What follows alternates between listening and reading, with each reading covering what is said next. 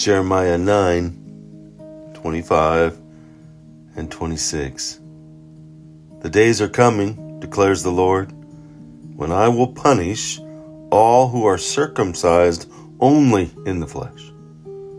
Egypt, Judah, Edom, Ammon, Moab, and all who live in the desert and distant places.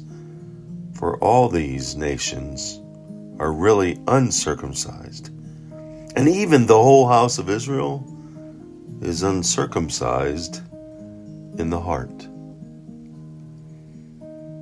Circumcision. Circumcision went back to the time of Abraham. For the people of Israel, it was a symbol of their covenant relationship to God.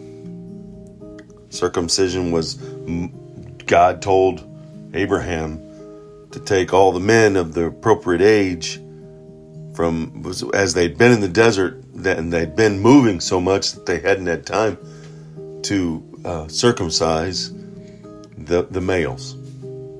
And in so doing, he said to stop in Genesis 17 and circumcise all the men. And circumcision was also practiced by pagan nations, but not as the sign of a covenant with God. And by Jeremiah's time, the Israelites had forgotten what the spiritual significance of circumcision meant, even though they continued to do the physical ritual of circumcision. There was no relationship with God because it was only in the flesh. It was only a ritual. Their heart was still of stone. When one's heart gets circumcised, it removes all the earthly flesh, the earthly desires of the flesh, cuts away and leaves behind a heart of flesh that pumps blood for the Lord. Its desire is to do nothing but the Lord's desire.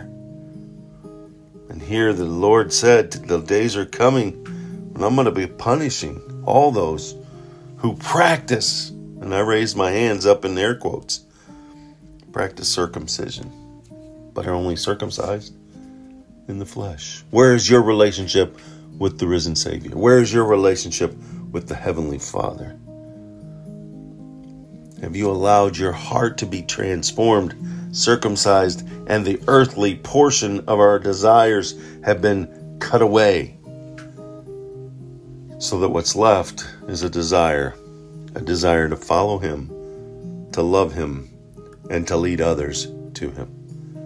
Is that your heart's cry? Is that your heart's desire? Heed the words of Jeremiah. And remember, the Lord knows. May your desire be His desire.